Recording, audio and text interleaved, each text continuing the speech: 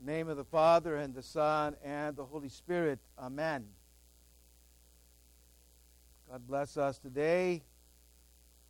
The beautiful gospel text of Jairus' daughter, the woman with a flow of blood for 12 years.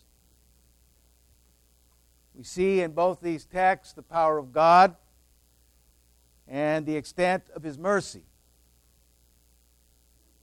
And it's demonstrated through Christ in His life that these things are there so that we would understand that that's what emanates from Him. Grace and mercy, that's continual. That's constant. That doesn't, it comes to us even if we don't see the manifestation of the grace or the mercy. Here we see the manifestation of the grace, we see the manifestation of the mercy. We see the healing of the daughter. We see the healing, the raising of the daughter and the healing of the woman with the issue of blood. His grace and mercy has power. But what we must understand is that that grace and mercy, whatever form it comes in to us, we may not see the manifestation of that grace and mercy outwardly, but it is happening to us inwardly. That's what I want to emphasize today. Because it's not every day where we touch the hem of the Lord's garment and are healed. It's not every day where we see somebody raised from the dead. But every day the mercy of God and the grace of God is bestowed upon us in great measure. It has the same power and the same grace, the same mercy that comes to us in unseen ways. So let me share a few ideas with you.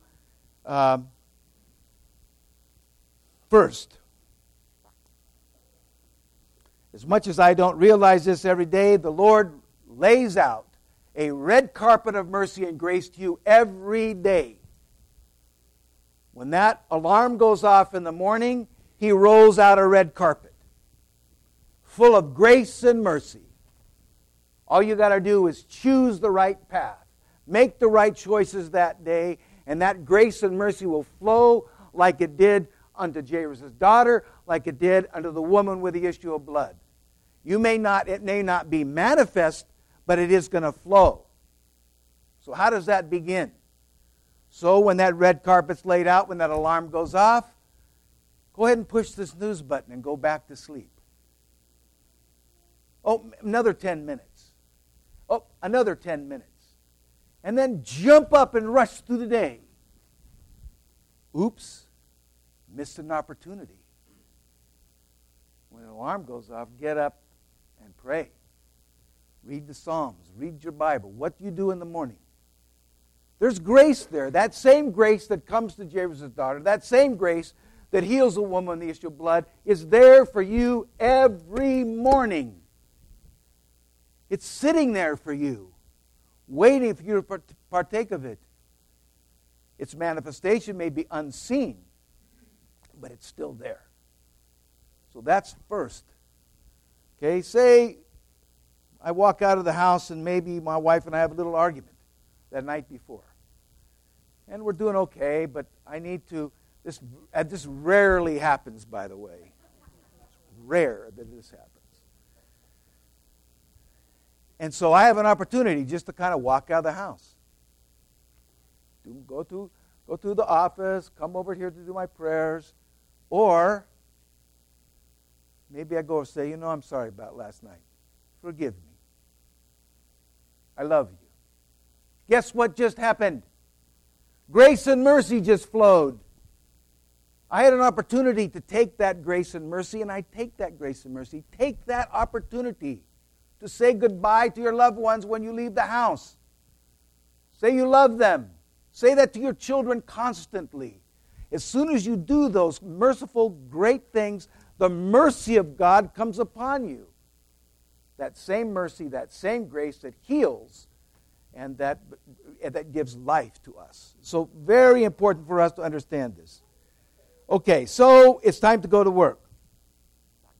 And you really don't get along with your boss or the people at work, so you're just going to go through the day. Just going to kind of walk through the day and get it done, take a couple of extra breaks, Maybe extend my lunch hour another 15 or 20 minutes. You know, maybe I won't go back to work exactly on time. I'll try to leave a little early today. Or you can work as unto the Lord. Who is your boss? I want you to say this. Who is your boss? The Lord Jesus Christ. Who is your boss? Say it. The Lord Jesus Christ is my boss. That's who I work for. That's who I work for at home. That's who I work for at my workplace. That's who I work for here. I can just go through the motions here. Or is it unto God? Unto His glory. Guess what you get when you do that? Grace and mercy. You can just power through the day. Don't power through the day. Do it as unto Christ. And there's opportunities during the day to take a quiet moment maybe. To just calm yourself down. To just pause a bit in the midst of a difficult day. You know what happens when you pause and turn to God? Guess what you get? Grace and mercy. What is that the same grace that Jairus' daughter got? Yes. The same grace and mercy that healed a woman with the issue of blood? And you want to pass that by? See? We get in such a hurry. Stop. Receive the grace. A couple other things during the day. Be thankful. Be thankful. Thank God for the good days. Thank God for the things that come to you. Find a thankful heart. There is so much grace and mercy in thankfulness. It is a powerful, powerful virtue. A powerful, powerful spiritual activity. Be thankful for things. Even the little things. Be thankful for the struggles. They bring us nearer to God. Learn and practice to have a thankful heart. Guess what comes to you? Grace and mercy. Through thanksgiving. A simple thing. And we go through the day and people offend us and things are difficult for us. What should we learn to do when people offend us? Forgive. Guess what comes when you forgive? Grace and mercy. Wow. You're a great class, by the way. Grace and mercy. So your day is set for you. It's a wealth of opportunities to receive grace and mercy. Okay, life is not always that simple for us. So I wanted to read something from St. John and see where grace and mercy can come from these things. Because many times life is a struggle. There are conflicts in life. There are difficulties in life. St. John of Kronstadt says this: do not fear the conflict, do not flee it. Where there is no struggle, there is no virtue. I would say where there's no struggle, there's no grace and mercy. Where faith and love are not tested, it's not possible to be sure that they are really present. They are proved and revealed in adversity. So when difficulties come, you know, I want to share something with you, and I want you to remember this phrase. When adversity comes, difficulties come, when struggle comes, I want you to lean into them. What do? Lean into them. Don't fly back. Lean into it. With the grace of God, with the mercy of God, with the help of God, step into it. Guess what's there? Grace and mercy. It's right there. We can flee it. We can run away from the tests. But if the test is there and we step into it, and with the presence of God, we receive. That was very poor. Grace and mercy. That's better. So don't flee conflict. Don't flee difficulty. Learn to lean into them with Christ at your side, and you will receive that grace and mercy. So another place where we receive this grace and mercy is in confession. And I will ask the question again and again, and I'm available as where the other priests are available for confession. How many of you do not confess enough? So come to confession. I don't know how we're going to work a way out to solve that problem, but we do need to do that more. So what do we get at confession? What happens at confession? You know, the priest says at the end, as God forgave David to Nathan the prophet when he confessed his sins, Peter weeping bitterly for his denial, the sinful woman in tears at his feet, the publican and the prodigal son. May that same God forgive you all things through me, a sinner, both in this present life and that which is to come, and set you uncondemned before his dread judgment seat. And then he says this, having no other care for the sin that you've confessed, depart in peace.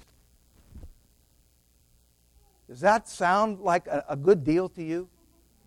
You come and confess your sins, and God says they will not be remembered at the judgment seat, and they are now washed away, and I want you to depart in peace. That's a good deal. That's immense grace and mercy. Take advantage of this, beloved. Don't say, oh, I don't have time, the priest is too busy. Oh, I don't like to confess my sins, it's a little embarrassing. Step into this. Look at the grace you get. Look at what you receive. So, lastly, Holy Communion. So I went through, I love the prayers before communion in the morning. And I would pray, I really encourage you to pray them every morning before you come to communion. They're in the Little Red Prayer Book. They're so important because they give us a complete and a wonderful understanding of what we come to do. And it's the greatest mercy and grace we can receive. Nothing is greater than this. There's a great prayer of St. John of Damascus that starts this way. I stand before the doors of our holy temple, yet I do not refrain from my terrible thoughts. But do thou, O Christ, who didst justify the publican and had mercy on the Canaanite woman, and open gates to the paradise to the thief, open to me also the compassion I love toward mankind, and receive me as I approach and touch thee. Like the harlot and the woman with the issue of blood. For the one, by embracing thy immaculate feet, received the forgiveness of her sins. And the other, by touching the hem of thy garment, received healing. Then it says, I, most sinful, dare to partake of the whole body. May I not be consumed. Wow. They just touched the feet of Christ, and her sins were forgiven. Touched just the hem of the garment, and she received healing. What do we partake of? The whole body. The whole body. So I went through these prayers, and let me just list the things that you receive in communion. Take away the heavy burden of my sins. They cleanse me from every stain of flesh and spirit. We have communion with the Holy Spirit, a provision for eternal life, a good defense at the fearful judgment seat of Christ, healing, purification, enlightenment, protection, salvation, and sanctification of soul and body, expulsion of every evil imagination and wicked deed and work of the devil. They move me to boldness toward thee, and not to judgment nor to condemnation. Help me to amend and keep firm my life, increase in virtue, and help me keep his commandments. Preserve me against every demonic activity. The trampling down, help me tramples down and averts careless and evil habits. Mortification of passions, obedience of thy commandments, growth in the divine grace, inheritance of thy kingdom. Doesn't stop there. Enlightened by enlightens my darkened reasoning, blots out, and this is a great line, blot out and the complete obliteration of my evil thoughts, imagining intents of night fantasies and evil spirits of darkness. That communion has the grace and mercy to not only blot out, but completely obliterate. That means do away with. Free us from evil thoughts, imaginings, intents of night fantasies. It's a pledge of life in the kingdom to come. We become partakers of the light and communicates of Christ's divinity. Is that a good deal? Do you like that? That's grace and mercy for us, beloved. So you see these stories, these great accounts of Jairus' daughter and the woman with the issue of blood are just outward manifestations of what we have available to us constantly. The grace and mercy of God. May it flow into our hearts. May it change our lives. May it help us move in the ways of virtue. In the name of the Father, Son, and Holy Spirit. Amen.